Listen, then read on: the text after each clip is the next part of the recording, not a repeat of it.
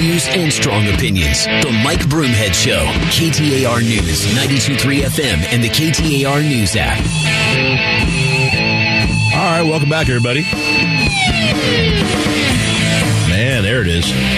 I'm Barry Markson in for Broomhead. Thanks for joining us here on KTAR. Coming up at 9:30, Chuck Coughlin's going to join us from High Ground. He's a Republican consultant, and he's also one of the leaders of a new organization that is going to try to create open primaries in Arizona, a way for us to vote in the primaries that'll be different and get us potentially some different types of candidates. We'll talk to Chuck Coughlin after the news at 9:30. Right now, I don't know if you're aware of this. I certainly wasn't. Apparently, companies are having employers are having a major problem that when they, first of all, it's hard to hire people, right? Unemployment is very low. I think it's 3.6% or less.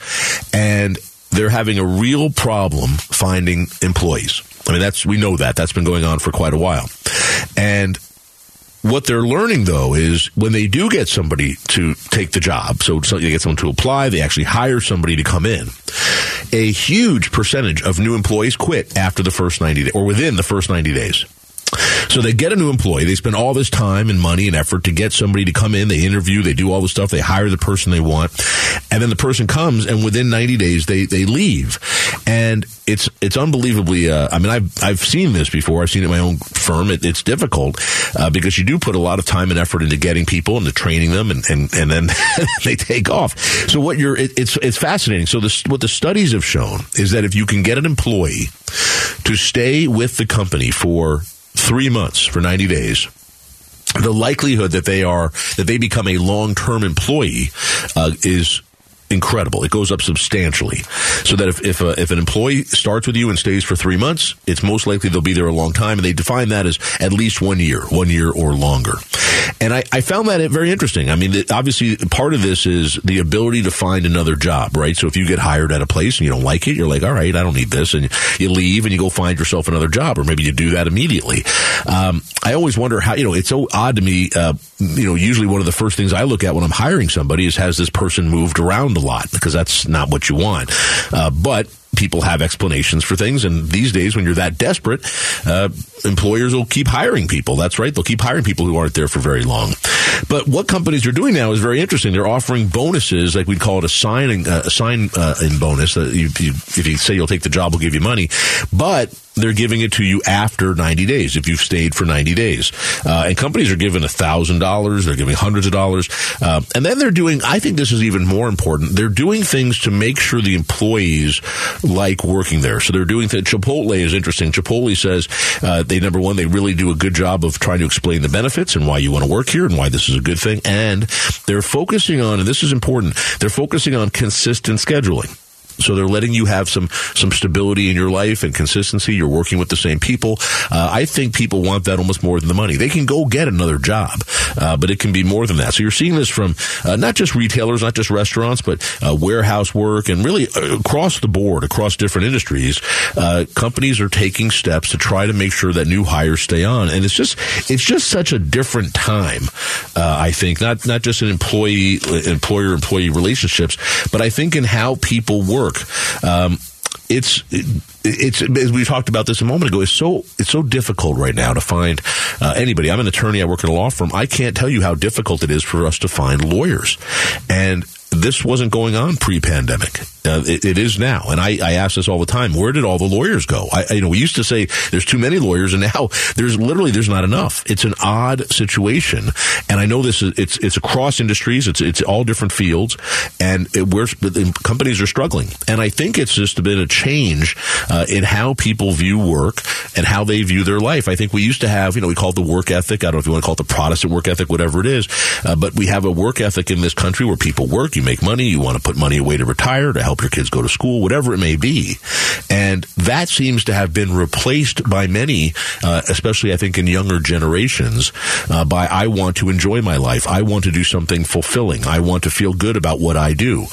And there's nothing wrong with that. I mean, that's probably smarter than how I grew up, right? That hard work isn't everything, that there should be a lot more to life. And I think we've done a better job of that as a country over the last several decades anyway. But it did get out of control and still is for a lot of people with hard work and working nights, working weekends, not being there for family and not enjoying yourself. It's something I always talk to everybody about this.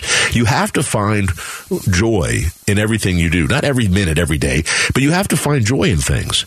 I used to say this all the time when I travel, and I don't have to travel for work very often, but when I do, and it'll often take me to places that you wouldn't normally go on a vacation. I'll give you an example. I had to go to Cleveland one time to see clients. And anytime I travel like that, I say, okay, let me know what's a great restaurant for me to go to, a great barbecue place for me to go to. What's the place in Cleveland that I want to go visit, because that's the place people say to go. I went and saw the Football Hall of Fame. For me, that makes the trip cool, right? So I'm there. It's a tough drive, or it's a tough a lot of travel. It's a pain. You're doing what you have to do, but you find something good to do while you're there. I think we all need to find that. But what I think we're finding is a lot of people who are saying, if I'm not working for a place that's fulfilling, a place that's helping society or doing whatever I feel is important, if they're asking me to work harder than I want to work, we're seeing that, right, with what they call the quiet quitting, people who are basically working way less than they have to, or less than they should, just enough to stay hired and keep getting paid, but not really doing the job with any care or thought.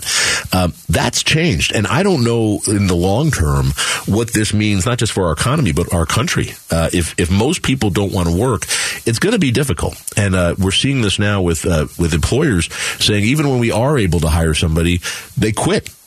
in the first 3 months. So we're going to keep dealing with this. Companies are trying to get people on board and working. We'll see what happens. Maybe when jobs become harder to find, if the unemployment rate goes up a bit, maybe that'll change the attitude. I don't know. But there's an awful lot of folks who seem to work for a little bit, save a little money, and then say, I'm going to take some time off and travel or go do something else. It's an interesting time for sure. And part of that, we're going to talk about this later, part of that is the government increasing the amount of people who are available for food stamps, who are available for Medicaid, things that, maybe you don't need to work. We're going to talk about that a little bit later as well. Coming up next, though, this is fascinating to me. There's an organization out there, they're filing lawsuits against the government to stop what they call white bigotry. We'll talk about the rhetoric, but really, some of these lawsuits, they're winning. And we'll talk about why when the Biden administration is putting things in place and separating us by race. We're going to talk about that next. I'm Barry Markson in for Broomhead. It's KTAR.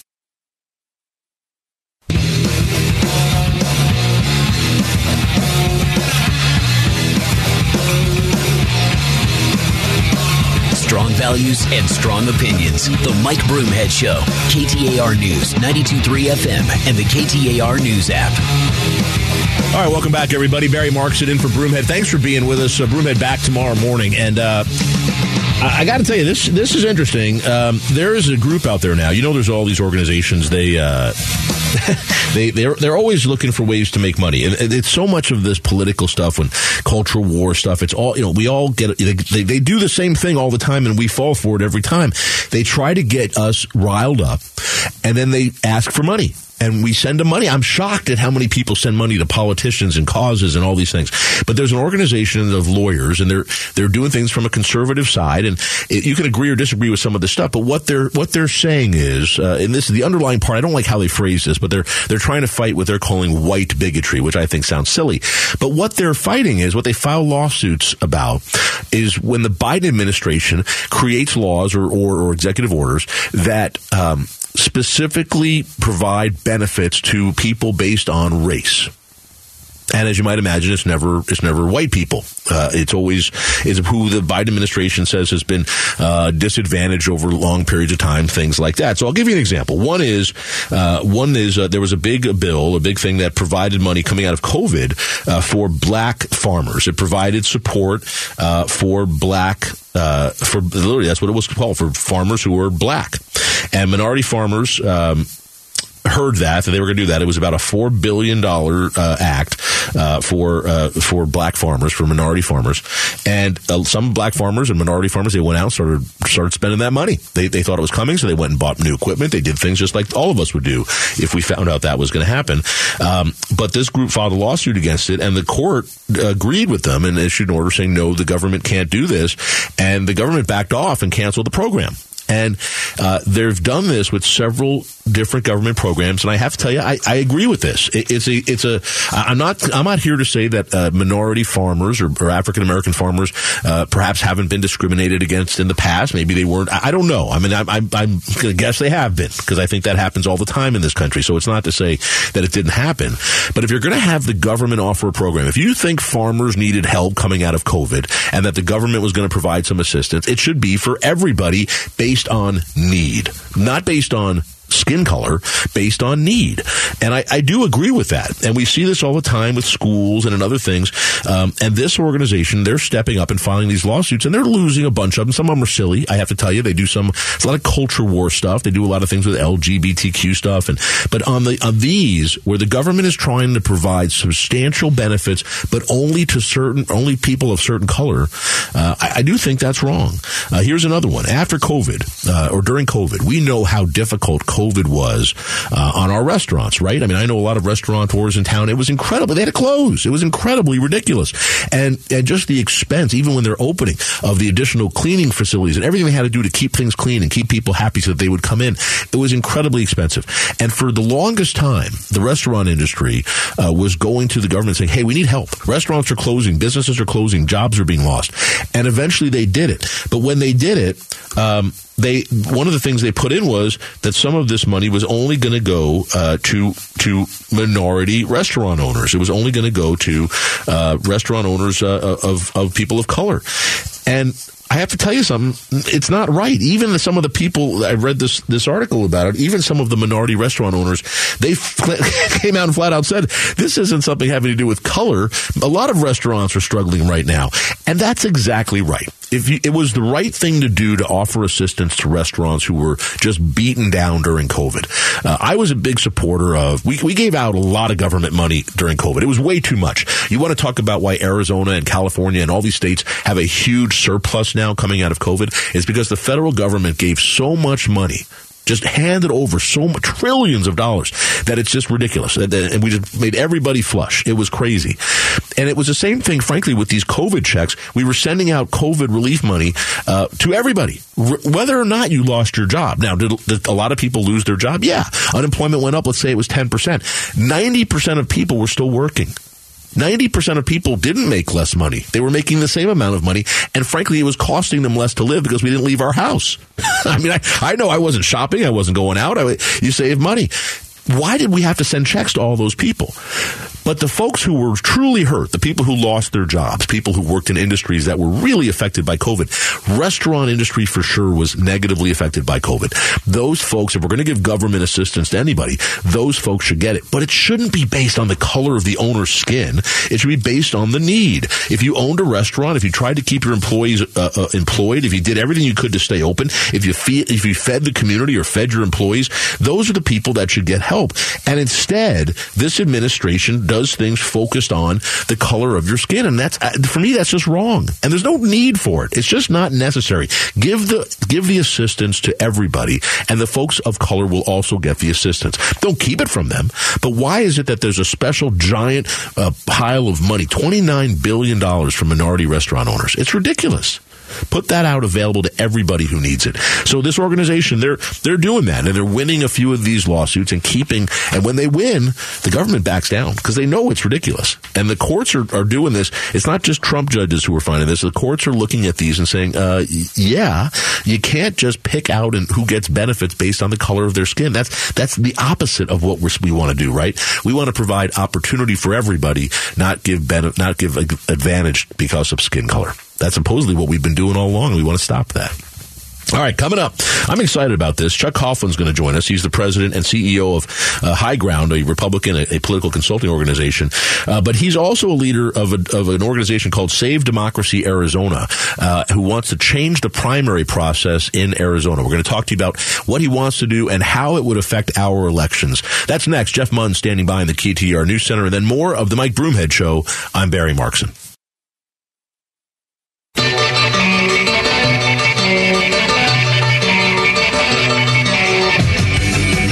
Strong values and strong opinions. The Mike Broomhead Show. KTAR News, 92.3 FM, and the KTAR News app.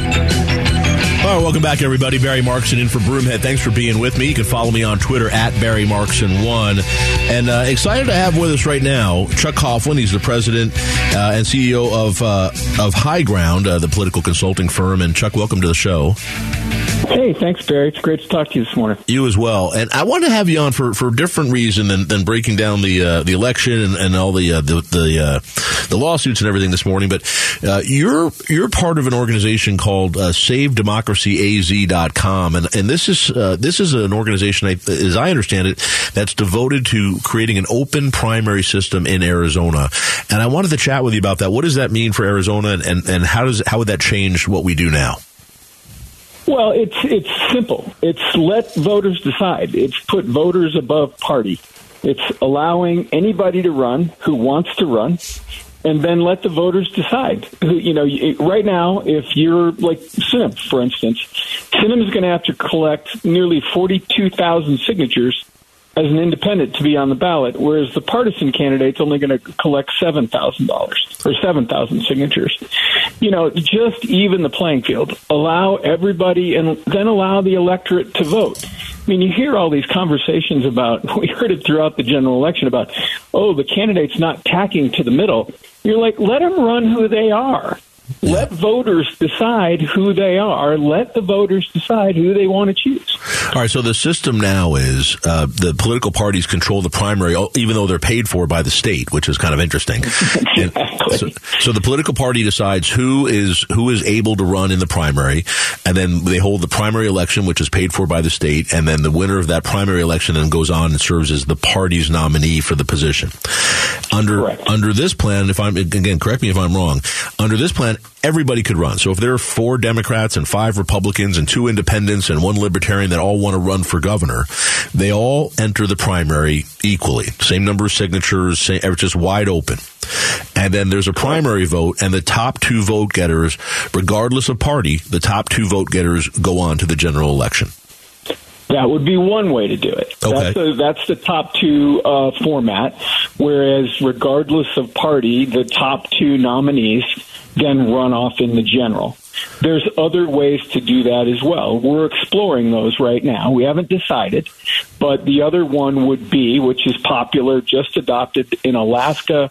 Maine uses it. About 52 other jurisdictions in the country actually use it, and that's called a open primary and then a ranked choice voting system. Okay. That would allow the top 4 or 5 vote getters from that primary to run in the general election, and then voters would rank them. You'd have a first vote, a second vote, a third vote, and a fourth vote. And then the ballots would be tabulated, and if the first place candidate gets over 50% of the vote, bam, that's a winner. If they don't, then the fourth place candidate drops out, and the fourth place, everybody who voted for the fourth place candidate, their second choice gets reallocated. And so then that gets reallocated and retabulated, and it's an instant runoff. You'll know right away then who wins, because then it literally creates a majority candidate, a candidate that represents a majority of the entire electorate, which is our problem in governing today, is that, you have these highly partisan primaries that encourage a candidate to run hard to the left or hard to the right, and then they do this dance, to try and come to the middle. Whereas this system, let people run who they are, and then, you're encouraging actually choice. You're encouraging competition. It's all the things that are greatly American and that allow people then to actually govern the way they run. The biggest change, if we were adopted the RCV system, would be you get rid of all of the negative campaigning. Because if you and I, Barry, are running against each other, I'm not going to dump on you. I'm going to talk about me. I'm going to sell myself to the voters, because maybe people are going to vote for Barry second or first, and I want to be Barry's second choice.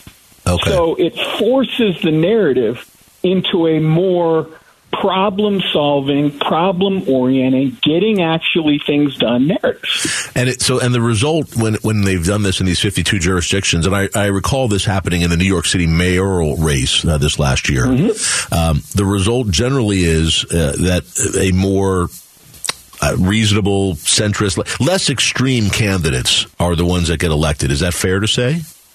Yeah, it's absolutely fair to say. Okay. Because the system does not reward extremism. The system rewards consensus building and problem solving. It's what we need in America to actually, solve our problem, our immigration problems. Electing people who represent the actual electorate.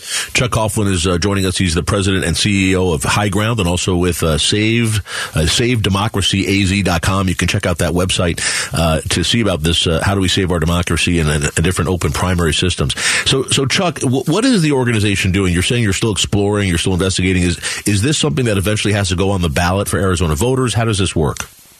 It does. It's a constitutional amendment. It would require us to collect signatures to put it before the voters in the 24 cycle. Our current plan is what we're doing is we're out. We have over 1,500 people already signed up.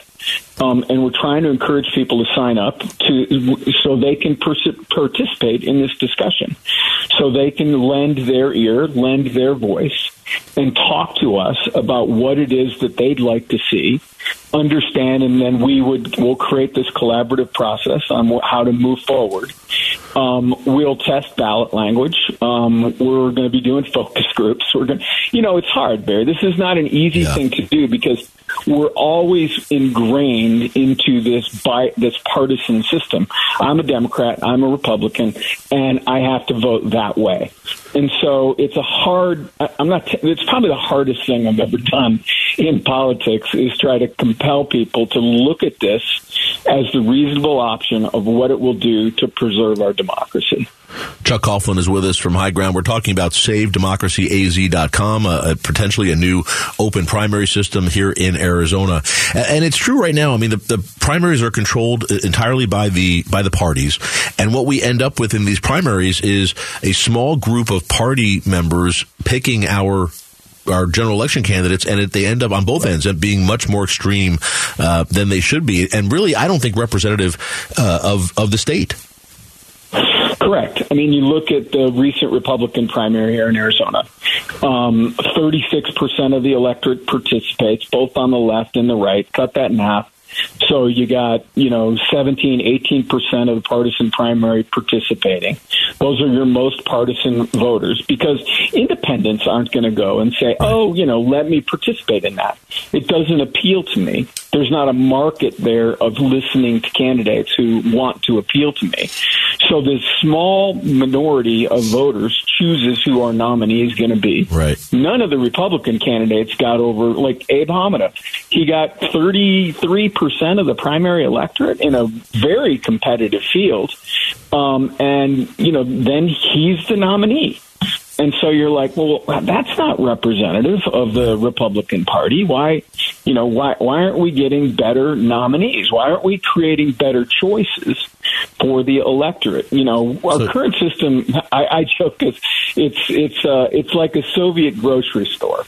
You walk in and you got aisle A and aisle B, and all the rest of the aisles are empty. Yeah. And you're like, but I got to choose. So Chuck, I've got to go to break, but let me just ask you very quickly: the parties aren't going to support this, right? They're going to fight it. Oh, they're going to fight it hard. Yeah, this is not going to be welcome in the. There's no welcome mat here. Yeah, so it's going to require the people coming out and voting. Is this something you anticipate putting something on the ballot in 2024? Yeah, we're looking at putting a ballot measure on the ballot in 24. Start collecting signatures later this year, maybe as early as this fall.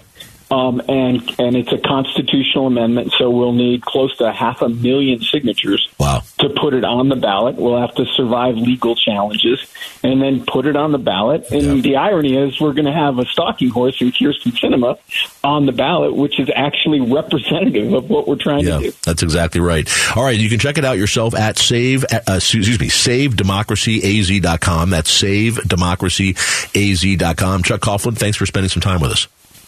Barry, you're the best. Thanks so much. All right. I love this idea, by the way. Put me on that website. I think this is a great idea and it's actually really good for the state. Coming up, we're going to talk about some statues. You know about the whole thing about statues? Well, in Philadelphia, there was a statue of Christopher Columbus. You're never going to guess what the city did because people were upset and where we are now. I'm going to tell you next. I'm Barry Markson in for Broomhead. It's KTAR.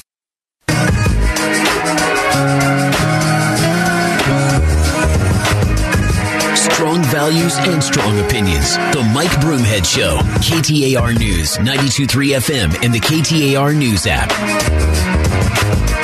All right, welcome back, everybody. I'm Barry Markson in for Broomhead. Thanks for being here. Mike's back in the big chair tomorrow. And coming up at 10:05, right after the news with Jeff Munn, I'm excited about this. Garrett Archer is going to join us, a data analyst from our friends at ABC 15.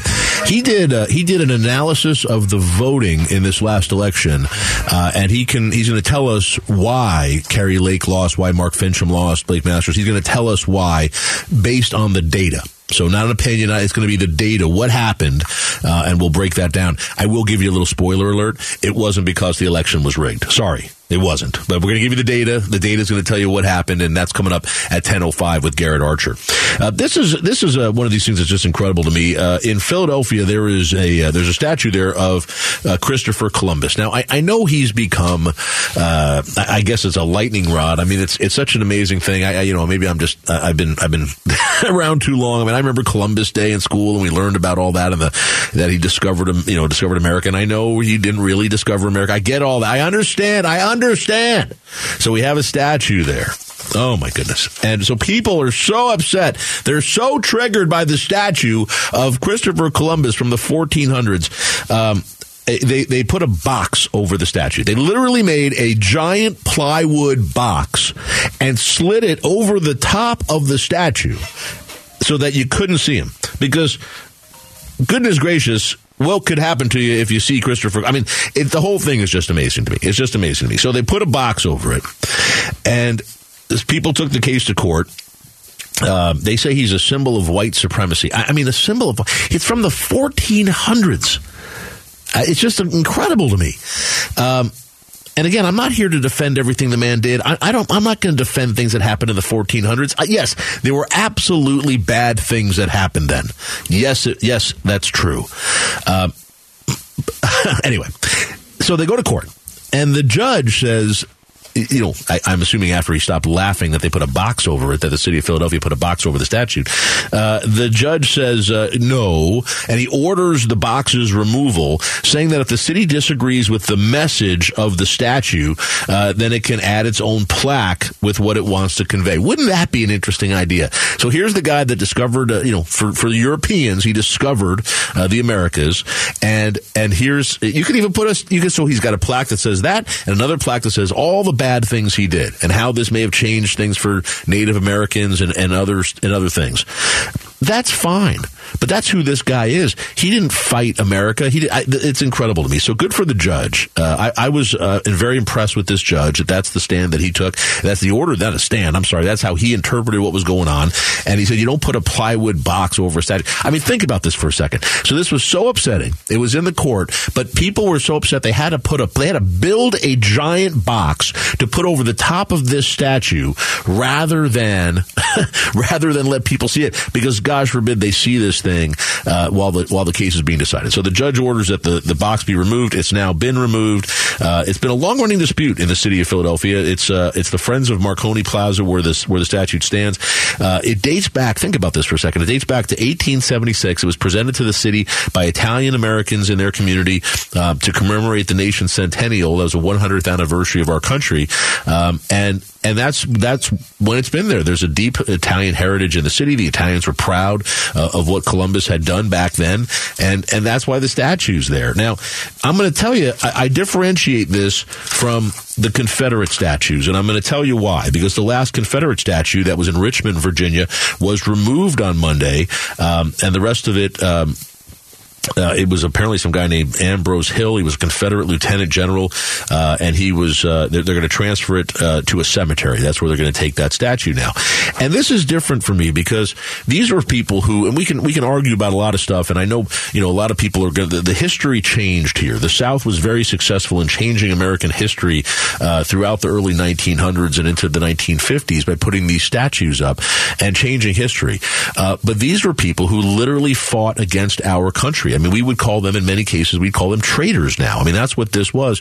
And they fought to keep slavery alive. This wasn't some esoteric Christopher Columbus. He's out, exploring, and he finds what he thought was a brand new world. And then the bad things happen from there because that's what happened when powers came to be in new countries or new lands, then yes. But this is much different than the Confederate statues where we were literally honoring people who fought against the United States and committed treason against the United States. It just seems odd to me. So for me, these are two totally different things. Coming up, Jeff Munn is going to be in the KTR News Center. He's going to bring us an update on everything going on around the state of Arizona and the country. And then Garrett Archer, he's a data analyst with ABC 15. You may know him as a data guru on Twitter.